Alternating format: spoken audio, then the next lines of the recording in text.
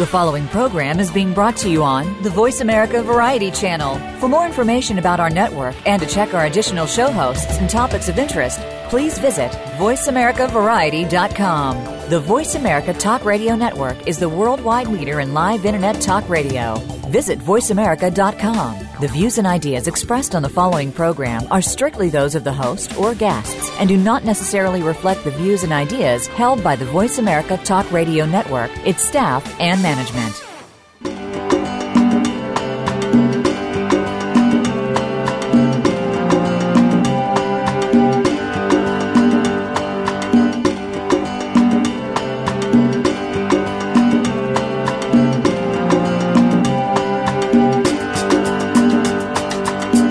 Save our wildlife, save the environment, save our world. It all starts with a little knowledge. Welcome to Our Wild World with Ellie Weiss. There is so much that's being done and can be done with help from specialists and marginalized community groups to you. We'll discuss the future of Africa, the wildlife, and the people, and show you how it affects the entire planet. Now, here is Ellie Weiss from the Wild Eyes Foundation. Good morning and welcome to Our Wild World. The word today is the notion of rewilding. In conservation circles, and it seems in the jargon of now, a meme for our times. Everywhere we turn, we see a call for humanity to transform. If not to undo, at least find ways to fix what we've done. All that which was foretold to us in the 1950s and 60s, from Rachel Carson's Silent Spring, Edward Abbey's Monkey Wrench Gang, and E.O. Wilson's A Sinking Ark. But today, the 1960s is ancient history. We stopped heeding the warnings and instead ran hell-bent for leather into overconsumption and pinned ourselves in the hopes that technology would cure and solve all our woes. So today, we're going to take a walk on the rewilding side, and I welcome back Mark Bekoff, animal expert, scientist, ethologist, and professor emeritus at Colorado University at Boulder.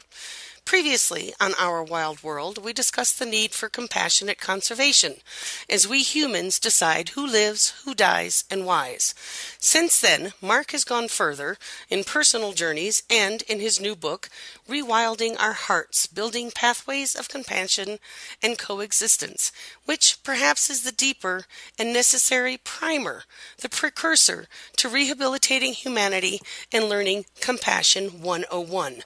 Not only a reminder for those of us who have forgotten, but a preparation for those yet to learn how to embrace the concept of compassionate coexistence and to renew how we see ourselves, each other, and especially our wild world, to be able to reimagine and redefine what we can believe is possible.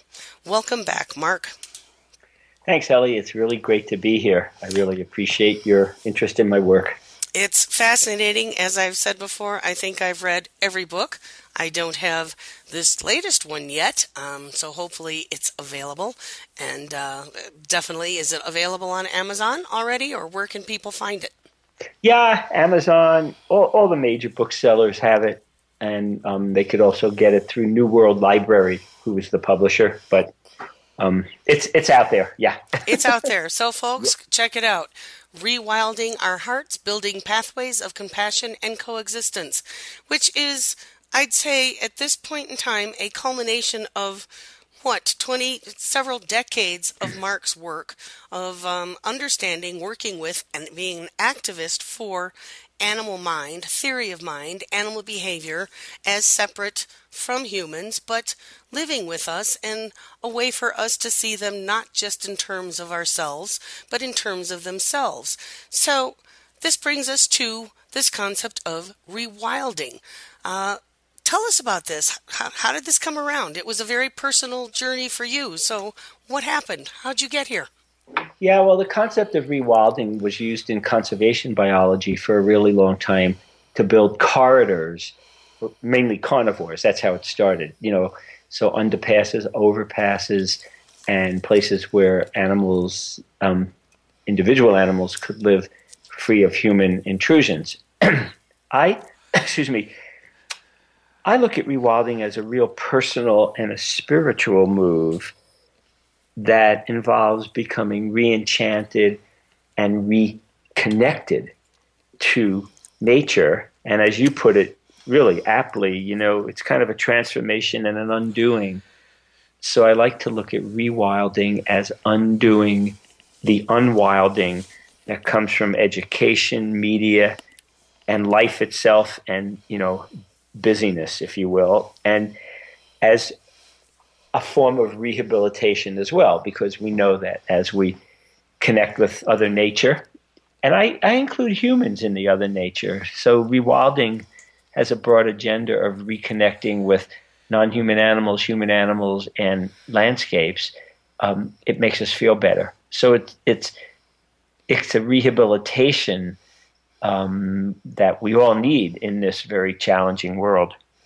This is what I love so much about your work, and you present this and represent this in just about every one of your books, which I suggest anyone listening pick up any one of them to read. There's a long list of publications and fabulous books. But what Mark is so wonderful at is connecting this web, not looking at the land and wildlife as something so foreign and other than us, that we are really all one being, one connected web. So in terms of what you were just saying, rewilding in terms of conservation sort of makes one think, oh, we're going to bring back mastodons and cheetahs and lions to North America. And, understandably, that makes ranchers and some people freak out. But what you're talking about here is this bridge of, in order to get to that concept of rewilding nature and bring an undoing or fixing what we've done, we have to start within us. Exactly. And that's sort of the subtitle, Building Pathways of Compassion and Coexistence. The way I kind of look at it metaphorically is that we rewild in our hearts. We feel good, and signals go to the brain, and the brain goes to muscles, and we do something. I mean, that's kind of like a reductionist view, but that's what I really mean. I mean that by reconnecting and by becoming re-enchanted with other nature and by rehabilitating ourselves and by rewilding, we will then do something for the world that will help not only ourselves as people, so it's not really egocentric, but because it helps us feel better, there's a higher likelihood that we will then do positive things for other beings, non-human and human animal. So it really is personal, and it's something that I've been thinking about for a really long time, and this whole idea just came to me over a long time. This whole idea came to me over a long time, as most epiphanies do. It is a gathering of information of a lifetime and of a series of being able to take it step by step. We have to vent sometimes the first bits, get it out so that we can learn and grow. So, rewilding has a connotation to it of wild, that untamed, untrammeled wilderness. So you're applying this to us, a personal transformation. So we're talking a lot about this today in many movements of re-engaging and reconnecting with nature, stopping the virtual connection, getting away from the TV, using our bodies and actually physically walking barefoot upon the earth and touching things. But how do we go about doing that in a very real, very everyday manner? Right. Excuse me. The nice thing about rewilding, as I see it, is you don't have to be wealthy. You don't have to have a fortune of money. You don't have to found a movement. I mean, you can rewild by just standing out on your deck and looking at flowers or looking at insects or hummingbirds or squirrels. You don't have to be looking at, exotic animals or magnificent predators. I've had a lot of emails since the book came out that have been really phenomenal. A woman in New York who started planting just some trees and some plants on her rooftop garden, and over the course of a few years, she's become kind of a citizen scientist expert on bees and insects. Another story I like to tell is walking through Central Park when I go to visit my sister.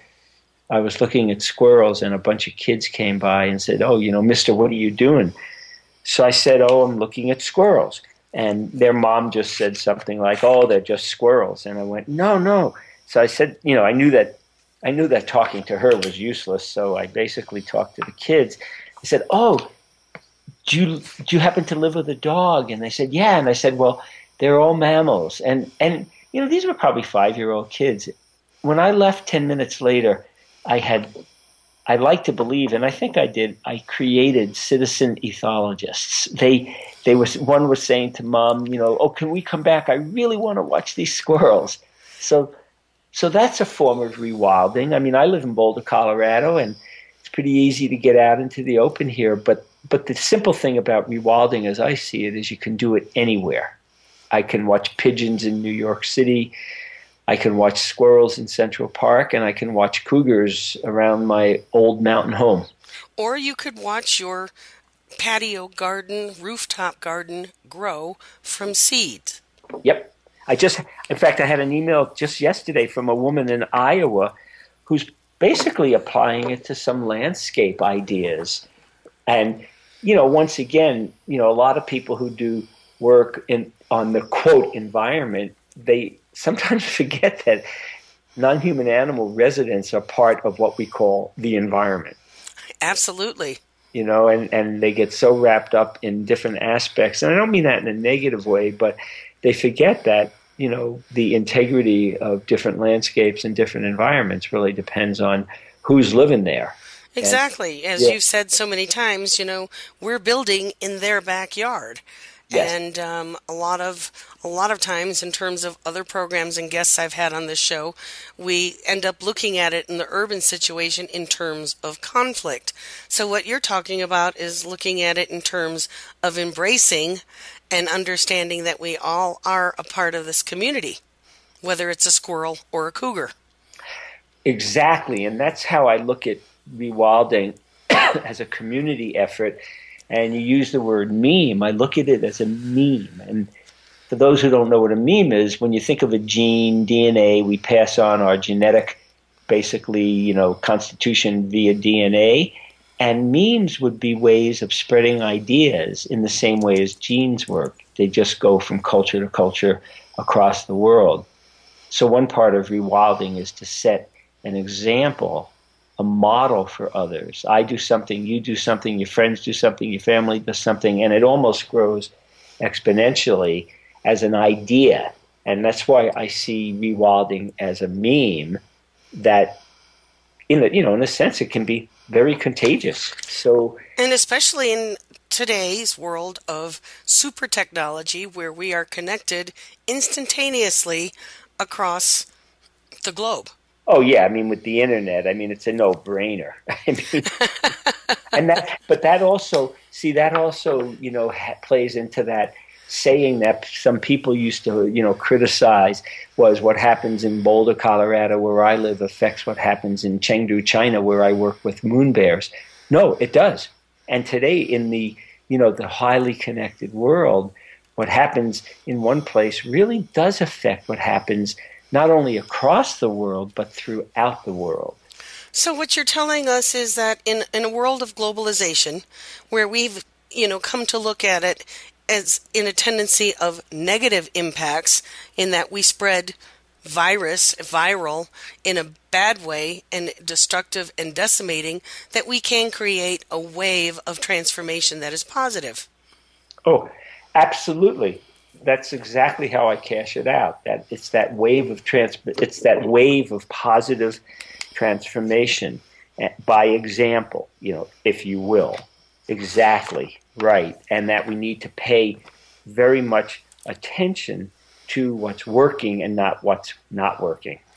So how can we do this in terms of quote unquote, I'm using my fingers to highlight this, the establishment.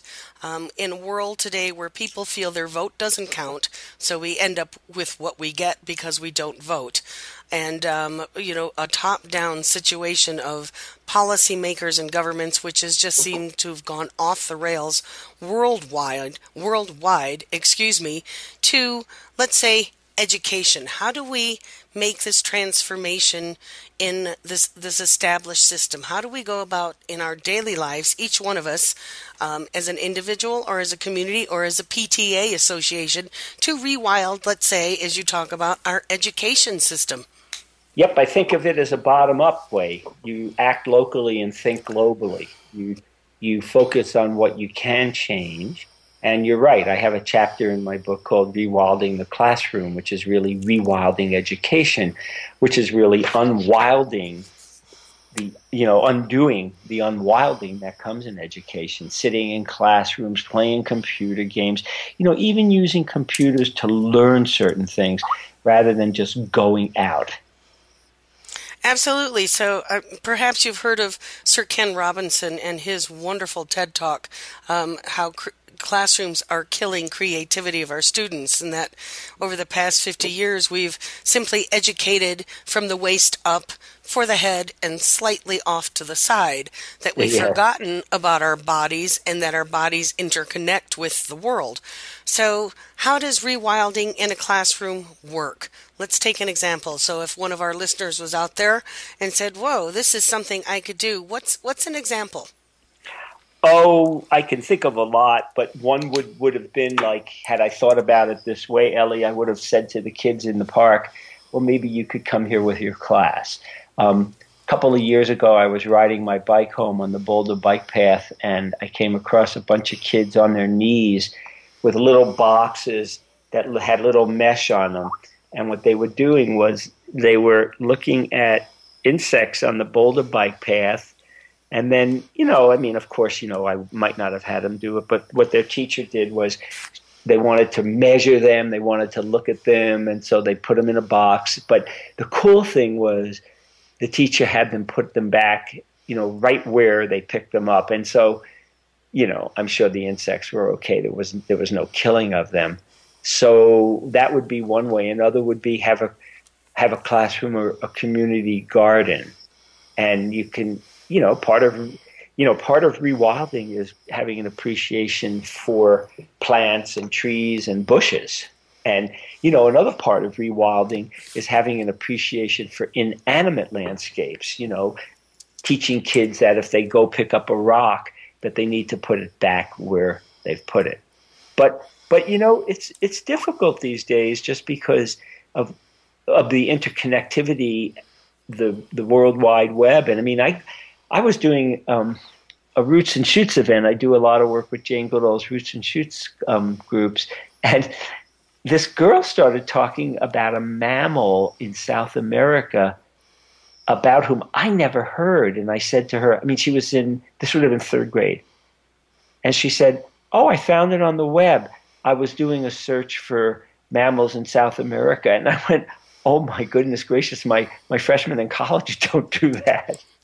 This is what's so amazing about the world and our technology, in a sense that it will save us, or can certainly help us solve some, recreate, reimagine, renew some ideas and ideals toward rewilding, is that our youth is so body, mind, hand coordinated to this technology, where us older folks, it's kind of a newer thing, and we don't organically gravitate to it the way children do. So it is an incredible opportunity.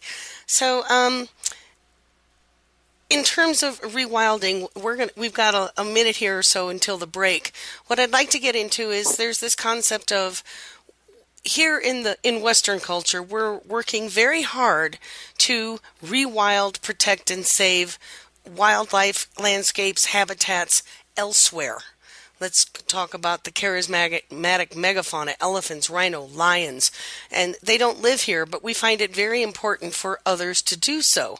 So how do we help not only that happen, which is sort of working, but how do we help us understand that as we focus on other species, we're not focusing here, our mountain lions, our bobcats. Yeah, that's why I said before I like the little bumper sticker, act locally, think globally. I agree with you. I've worked all over the world, and I think it's just really important.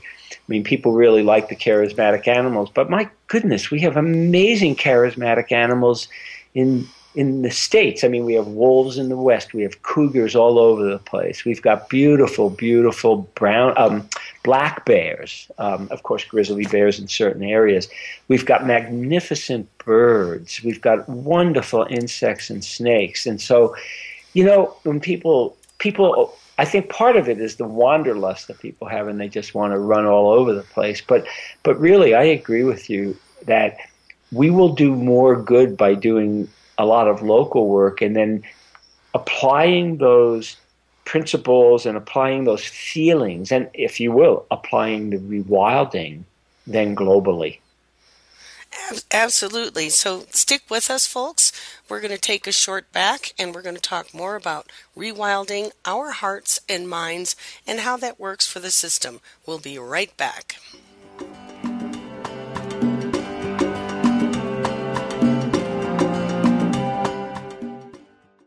Wildlife.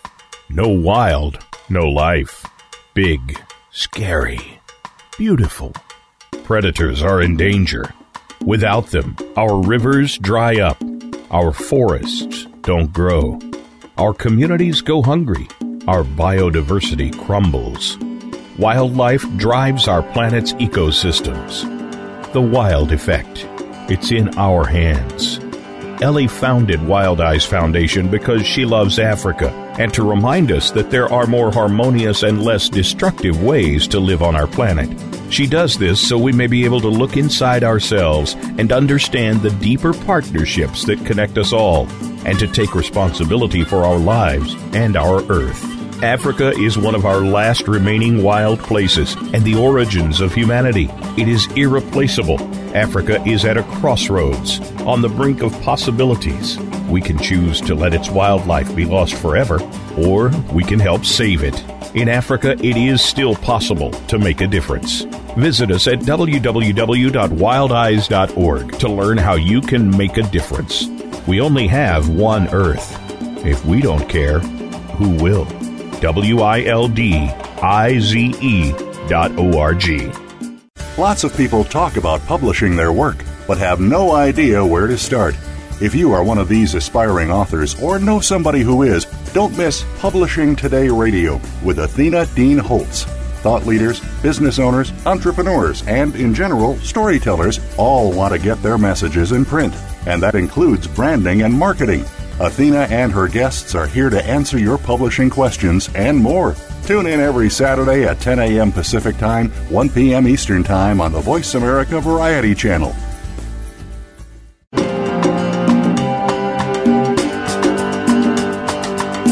You're listening to Ellie Weiss and Our Wild World.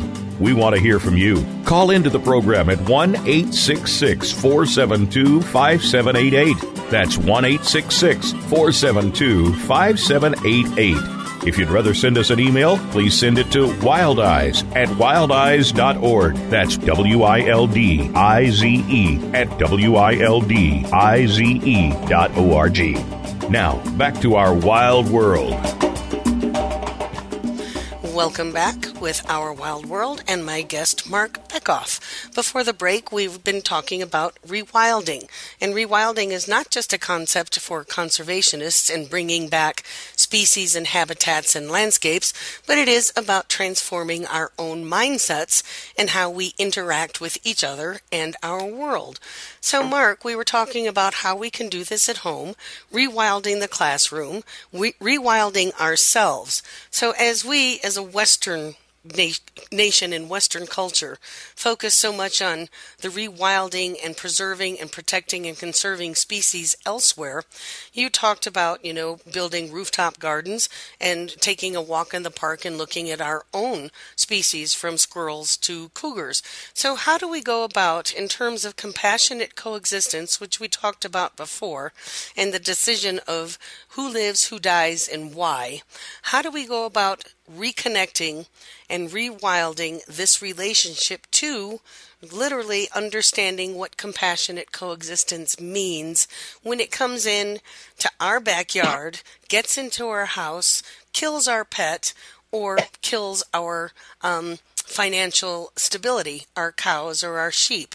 How do we bring those two together? Well, it's a difficult agenda. I mean, let's face it. A lot of people are losing livelihoods because of predators killing livestock. A lot of people have put, a lot of time and money into building gardens. I think you'd start really with the very basics of trying to teach people that rewilding and compassionate conservation, that movement which is tied into rewilding, where you respect individual animals, in the end really helps ourselves. And so some people will say, oh, well, that's really selfish. I'll have to be honest with you. The world is complex. It's challenging. It's frustrating. It's demanding. So if you decide that because you feel better because you take care of an animal in a certain way, that's okay, because the end result is that you and the individual animal benefit, okay? So one way is, once again, as you pointed out earlier, thinking of rewilding as rehabilitation and this personal journey being a very positive experience. I think that getting that message across to kids, of course, would be the best thing we could do for the future of the world, because you want them primed and you want them imprinted on connecting with other nature, connecting with other animals, connecting with other people, and basically incorporating that into their MO, into the way they, act every day.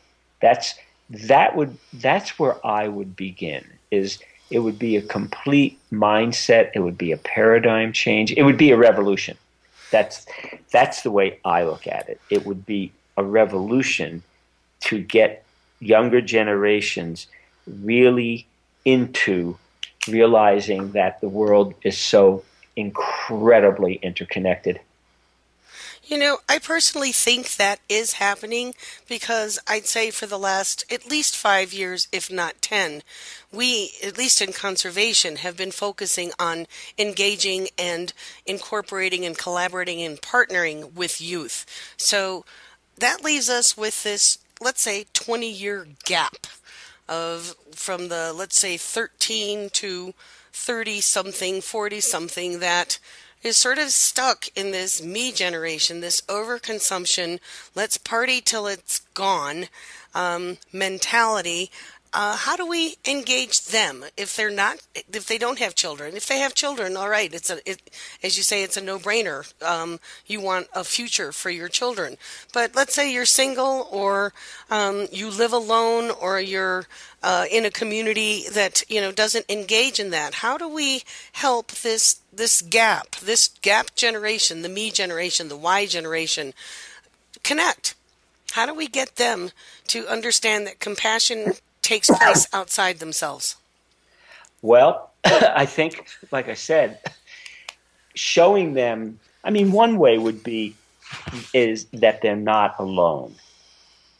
That, they may think it's all me, and stuff like that, but to show them that, in fact, their own lives would be better by, if you will, connecting with others and being compassionate. And one of the messages I show to people, one of the messages I try to bring is that compassion begets compassion. There's actually good, research on that the more compassionate you are and the more compassion you spread out to the world, the more compassionate you'll become and the more compassionate others will become.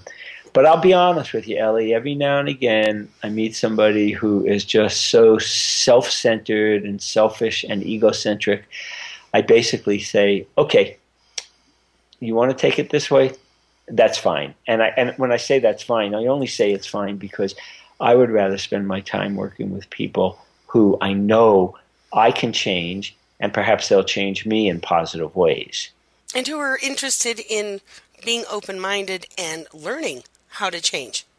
Exactly, right. And so I met a woman, and she was nice. She was really, she was a very nice person. She had a very open heart. She was very compassionate, at least on her account. And, she just said, I'm too busy she was serious about it too. I'm too busy trying to make a life. I don't have time to worry about other animals. We were kind of concentrating on non-human animals because that's where I do a lot of work in. So I said to her, "Oh, but when you're having a bad day or you're having a tough day, what do? Oh, I go out for a walk." And I said, "Oh, and like, do you talk to trees? Do you smell the flowers?"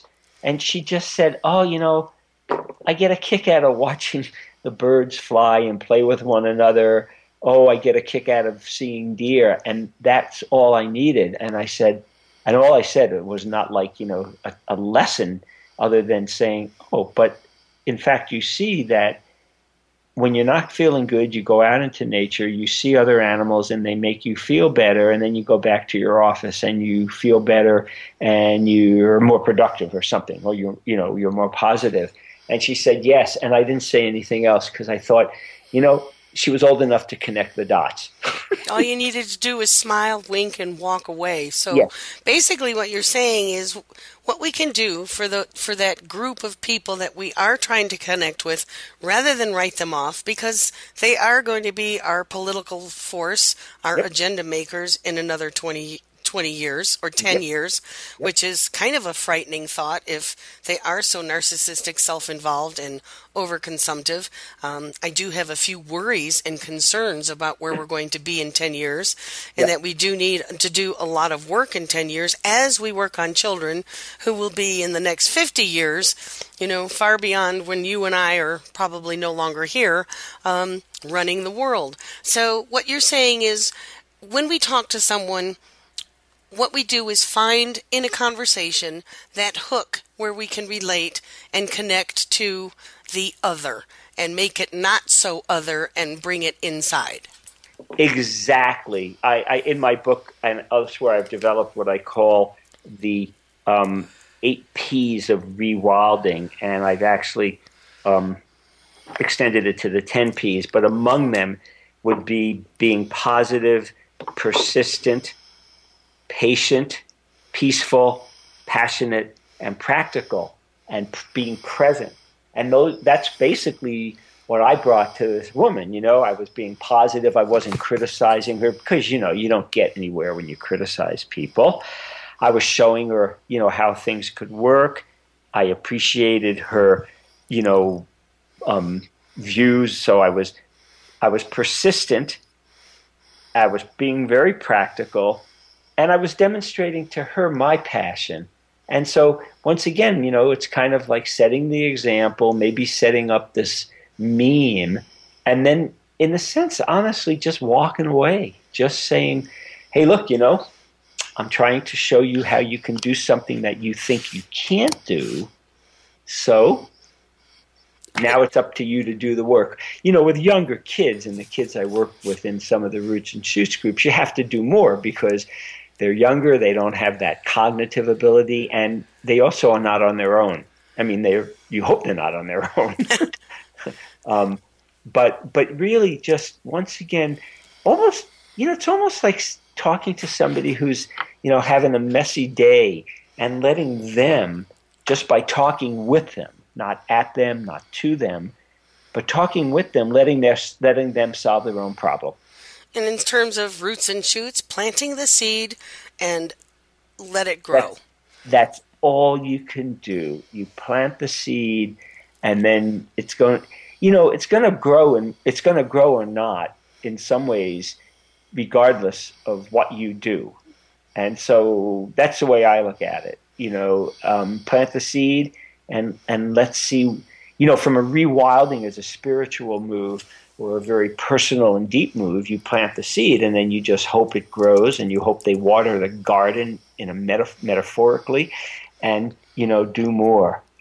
It's just something I've been thinking about for a really long time in terms of how you get people to change and make changes. You've got to show how it benefits them, and then sort of the icing on the cake is how it benefits others. Absolutely. And in my work and the work that I do in Africa, I tended to avoid using the word change. None of us really want to change. Exactly. It implies a negative sacrifice that we have to give something up. So I learned to use the word reorient. If we can find a way to reorient and open a doorway and a pathway, as you call it, to finding a different worldview, just an inkling, just a little wink, a sparkle, then perhaps this is our way to rewild ourselves, which, in what you're saying, is the pathway to rewilding our world. It doesn't mean bringing back or living in a cave or giving up. No. It's about paying it forward. We all know when we smile at somebody and they smile back, it makes us feel good. And when we feel good, as you said, then we have a tendency to spread that positive vibe. The universe really does work on that energy.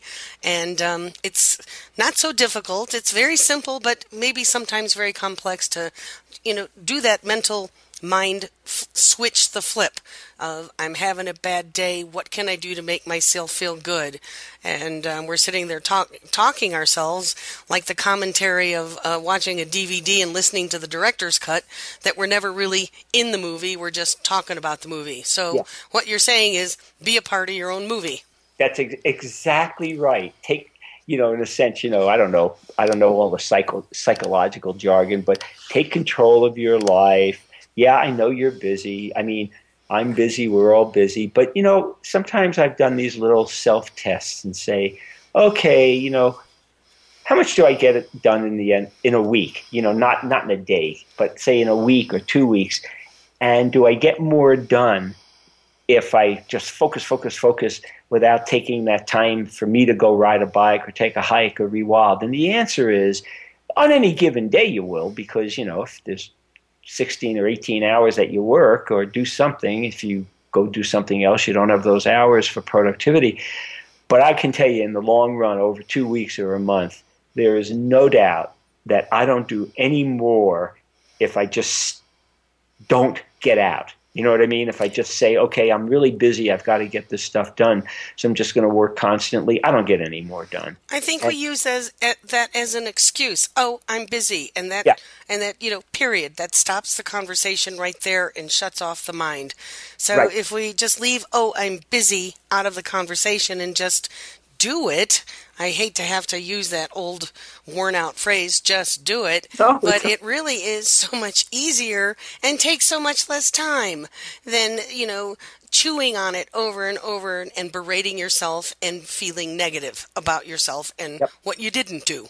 A couple of weeks ago, I get up early. I tend to get up around 4 or 5, and I get a lot of work done so I can go off on my long bike rides or take a walk in the morning. And it was about 7:30, and I was having one hell of a time trying to write a few sentences about this notion, this movement called compassionate conservation. And it was really frustrating. And finally, I got up, changed, jumped on my bike, and I really mean it. I wound up riding for about 3 hours. I solved the dilemma that I was trying to do sitting at my desk in the first 3 minutes of my ride. That's amazing because you're absolutely right. If we keep forcing it and pushing it and nudging it so directly and head on, a lot of times the solution or the answer eludes us. Where if we go do something else that makes us feel better and takes our mind off of it, then, whoa, suddenly the brain unconsciously is still chewing on it, and there it comes. It just flows. It's sort of like being tuned into the tuning fork of the universe. I hate to sound airy-fairy, but It does work. I've personally been going through this kind of a journey myself, facing a lot of hardships, and if you focus on these negatives, then that's what you're going to get. You're going to keep staying negative.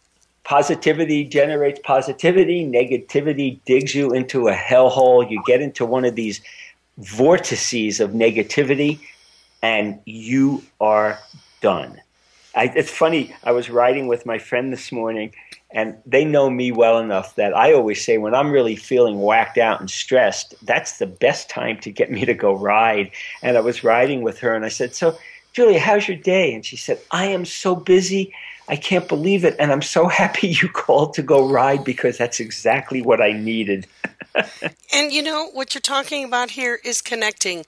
We do need, in this world of virtual isolation, where we spend so much time in a cubicle behind our computer and focused on our work, because that's what the benchmark is today.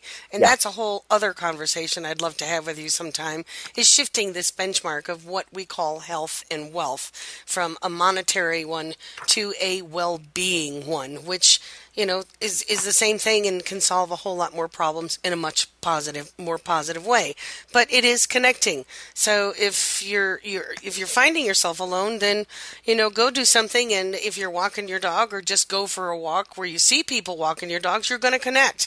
And it's amazing the conversations that will just be generated and take place in those little moments and gems that can happen. Yeah, I agree with you totally, because I give a lot of talks, I travel, and I can be very social, but really I'm almost naturally a recluse.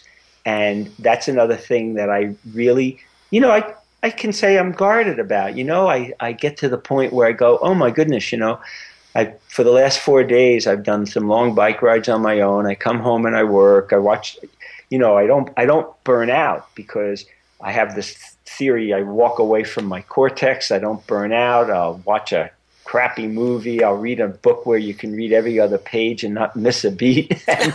But seriously, I write about it in Rewilding, about avoiding the burnout by, as my friend Bruce Gottlieb, he's a psychologist, says, you walk away from your cortex. And part of what you just said is, that's how I maintain, if you will, that benchmark of positivity and well-being, is when I'm done, it's funny, and I can apply it immediately. I've been on the go today. I'm talking with you. I've got a few-minute break, and then I've got something else to do.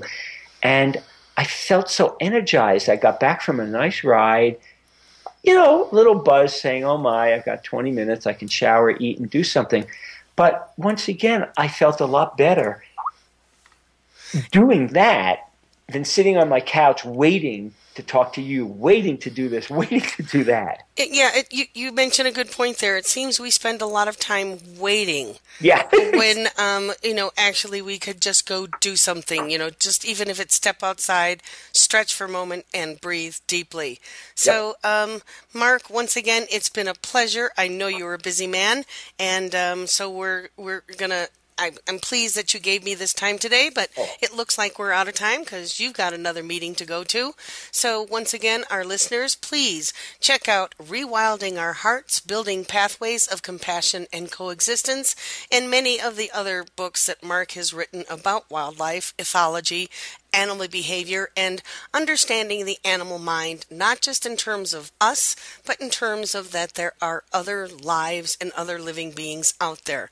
So thank you so much, Mark. Thank you, Ellie, and thank you, listeners. And if you ever have any questions, you can find me. And a great place to find me would be at my homepage, which is very simply markbekoff.com. Thank you for mentioning that, and I hope our listeners do that. And Mark, I thank you because you just made my day that much brighter. So I'm energized and going to go rewild some more. So thank you, and we'll talk to you again soon. Great, and listeners, stick with us. We'll be right back.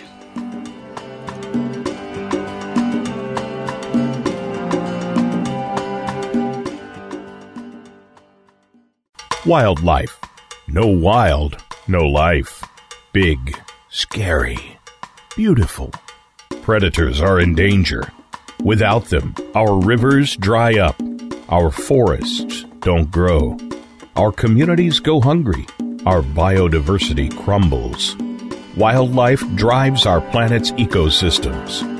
The Wild Effect. It's in our hands. Ellie founded Wild Eyes Foundation because she loves Africa and to remind us that there are more harmonious and less destructive ways to live on our planet. She does this so we may be able to look inside ourselves and understand the deeper partnerships that connect us all, and to take responsibility for our lives and our Earth. Africa is one of our last remaining wild places and the origins of humanity. It is irreplaceable. Africa is at a crossroads, on the brink of possibilities. We can choose to let its wildlife be lost forever, or we can help save it. In Africa, it is still possible to make a difference. Visit us at www.wildeyes.org to learn how you can make a difference. We only have one Earth. If we don't care, who will?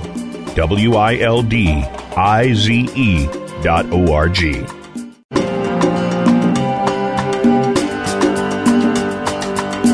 You're listening to Ellie Weiss and Our Wild World. We want to hear from you. Call into the program at 1-866-472-5788. That's 1-866-472-5788. If you'd rather send us an email, please send it to wildeyes@wildeyes.org. That's WILDIZE@WILDIZE.org. Now, back to our wild world. Re-enchantment with ourselves and nature is necessary to get us from where we are to where we need to be. And we need to be doing this now. Too many of us have been standing on the sidelines. We're watching what is happening and becoming overwhelmed. Or, as psychologist, economist, and author of several books, Pears Espen Stoknes has coined as the Great Grief, How to Cope with Losing Our World. In his book, What We Think About When We Try Not to Think About Global Warming, Stoknes is saying is that this condition of our individual grief and emotional loss can actually be a physical and psychological reaction to the decline of our air, water, and ecology. This is not a conversation and topic you'll hear covered on the nightly news or in the media. It is one that is only beginning to come up in conversations about health and mental health. But it is cropping up more and more as people are confronting fears about what kind of world our sons and daughters will face. But where do we bring this conversation as an individual? Some people bring it to their therapists as they face an overall depression that is hard to articulate as a medical disorder. Overall, it is as if this topic is not supposed to be publicly discussed. We can no longer ignore the overwhelming evidence from climate scientists and conservationists that we will face unprecedented warming and extinctions in the coming decades. Those same scientists, just like you or I, struggle with the emotions that are evoked by these facts and dire projections. That our children are going to be living in a world very different than the one we grew up in, and may face challenges that we are only just beginning to contemplate. That the future may hold a world that is deprived of the rich, diverse world we have known. How do we relate to and live with this sad knowledge? Just think for a moment, as Stoknes asks of us, that perhaps this great grief is arising from the ruthlessness and sadness of the ongoing destruction we are causing. That it is not just inside us, but a surging wave of grief arriving, reaching out to us from the deep seas, from the earth, from the species and plants we are eradicating from the face of the planet, and from the air that we have polluted. That this grief is not just a personal whim or condition to be labeled depression or mood disorder, to be treated with more chemicals, but instead this grief, these truths, this depression may accurately reflect the state of the ecology of our world. According to the Living Planet Index and Millennium Assessment Report, more than half of all animals have gone in the last 40 years, and most ecosystems are being degraded and used unsustainably. We're living inside a mass extinction event and seem to barely consciously notice or talk about it in polite conversation. It is as we entertain and deny ourselves out of existence. Denial is, of course, an essential life-enhancing function that keeps us comfortable, blotting out that which we would rather not see nor accept. But if continuing to avoid this grief and hurt and despair, or finding ways to blame others, the corporations, politicians, agribusiness, loggers, hunters, corrupt bureaucrats to blame for our woes, we could, rather than dismiss them as wrong or as a weakness of ourselves and as someone else's fault, instead learn to lean into and accept these feelings and acknowledge them. Through all the life sciences today, we are learning not to scoff at such reactions or movements in the soul, but to honor them, to find a way not only to express our grief from personal experiences resulting from the multitude of disruptions we have wrought upon earth and each other, but to embrace them and connect to each other through them. Rewilding our hearts, finding pathways to coexistence then, in this sense becomes a very real and necessary therapeutic tool, one that allows us to get in touch with our despair over the degradation of the natural world, and instead of separating ourselves from it, become a part of the healing and connecting with nature and our earth and each other, become part of the process. All is not lost. We still have wild places and wild things. And despite all the laws we may defy, the ones we cannot defy are the laws of nature, and they are speaking up loud and clear. That industrializing and monetizing nature for a value that is represented only by the dollar and benefits only one species, us, humans, we are losing what gives us life. By numbing ourselves to the tragedies around us and instead spending our wealth like spoilt children in a candy store, we are denuding our lives and our earth. To accomplish this transition, we need not only to face what we are doing, but to educate the world about what is happening around us and to our wildlife and wild lands. To this effect, coming up on Our Wild World is a series of guests and experts about one of these critical issues that encompasses not only the industrialization of wildlife for purely monetary gain, but the disruption it is causing to one of our greatest historical and iconic species, the African lion. There have been episodes before on this program highlighting the plight of lions, their decline in the wild, and some of the efforts to turn this around, from projects engaging people to lions through cultural traditions, to non-lethal conflict resolution between lions, people, and their livestock. Many of these very same issues apply to the conflicts and decimation we are facing right here in the United States and our relationships to our own carnivores. Carnivores are critical to our Earth's ecosystems. Removing them from the wild has had and will have severe ripple effects on the communities that depend upon them, not only as hunters, but as providers of food for the innumerable life forms that depend upon the decomposing carcasses of their prey. Effects as wide-ranging as climate shifts that we are seeing, and as much as these climate shifts create challenges for the predators, as both their habitat and prey are affected. Increased human population on wild habitats pushes our carnivores into ever smaller spaces, again pushing people and livestock into conflicts.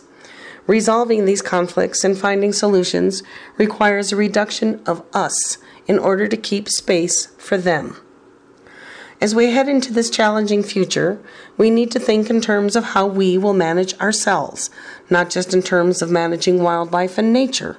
Nature does a damn fine job of managing herself. At this point in history, we are the single major factor that is changing Earth systems. And the more we meddle, the more we try to manage these systems to our own singular benefit, well, the more solutions we must keep coming up with. One cannot meddle with one thing and expect all else to just fall into place. Interference works both ways too. We have already interfered so drastically that now we find that we have to interfere to protect vanishing species. And that is what we must do with what is happening to African lions. We've come to a crossroads, and it is being sorely felt by lions the world over, from wild places to captive spaces. As we lose our wild lands and wild lions, we have concocted an industry that benefits only one aspect in the spectrum of humanity, the collector of trophies, and the wallet. I am not talking about fair chase, fair game hunting, subsistence hunting, or sustainable use hunting. I am talking about a sustained abuse of animals bred in captivity for one thing only: money. The money breeders make through all the spin-off industries, cub petting, lion walking, and safari-themed parks, to when that animal is too old for such close human interaction, and is then shuffled off to the canned lion hunts, or the lions that have been bred in captivity for the money to be made in the entertainment business, from unethical and inhumane zoos and theme parks that care not a whit for the condition of the animal nor its welfare. Oddly enough, through successful advocacy toward banning some of these unethical hunting and captive practices and inhumane zoos, we have created a catch-22, where millions of animals will be affected by new laws being enacted the world over. Those laws that prohibit the keeping of carnivores and other species in captivity. This upcoming series on lions will focus on both wild and captive lions, their place in our history, their place on our planet, their place in our hearts and minds and our cultures, and further, the effects we are having upon them, from loss of habitat to industrializing them, to recognizing the damage we have created and rescuing them from us. It's time we wake up to what we have done and what we are doing and look at the world we are living in. We have amazing technology today that was science fiction 5 years ago, 5 decades ago. We have strayed from a world of fiction onto a path of fantasy that technology will save us. We need to remember that it is our technology that connects us and will be a part of the pathway to rebuilding ourselves, but that it will take humanity to use the technology wisely, and it will take humanity to rewild ourselves and our earth, to reconnect and grow our compassionate footprint, and to learn to coexist, that Earth and all her creatures and life does not exist just for us, that just because we can do something does not mean we should. And that is the message for today, to remember to take a good long look at what we are losing and to fight and work toward what we know we can do and to become a part of something larger than ourselves, rewild ourselves, our hearts, and our minds, and to teach the importance that the wild has to our very existence and to our world, to our children. To remember that at every opportunity we have, we can embrace our wild world and the joy it brings to us and bring to fruition and understanding that which is possible. And believe that the hope for our future lies in our minds and beneath our feet. Thank you for listening. This is Ellie Weiss and Our Wild World. Thank you again for joining us this week. Be sure to tune in next Monday at 11 a.m. Eastern Time, 8 a.m. Pacific Time for another edition of Our Wild World with your host, Ellie Weiss, on the Voice America Variety Channel. Think about living with wildlife during the coming week and what you can do right now. Thanks again for listening to the preceding program brought to you on the Voice America Variety Channel. For more information about our network and to check out additional show hosts and topics of interest, please visit voiceamericavariety.com. The Voice America Talk Radio Network is the worldwide leader in live Internet talk radio. Visit voiceamerica.com. The views and ideas expressed on the preceding program are strictly those of the host or guests and do not necessarily reflect the views and ideas held by the Voice America Talk Radio Network, its staff, and management.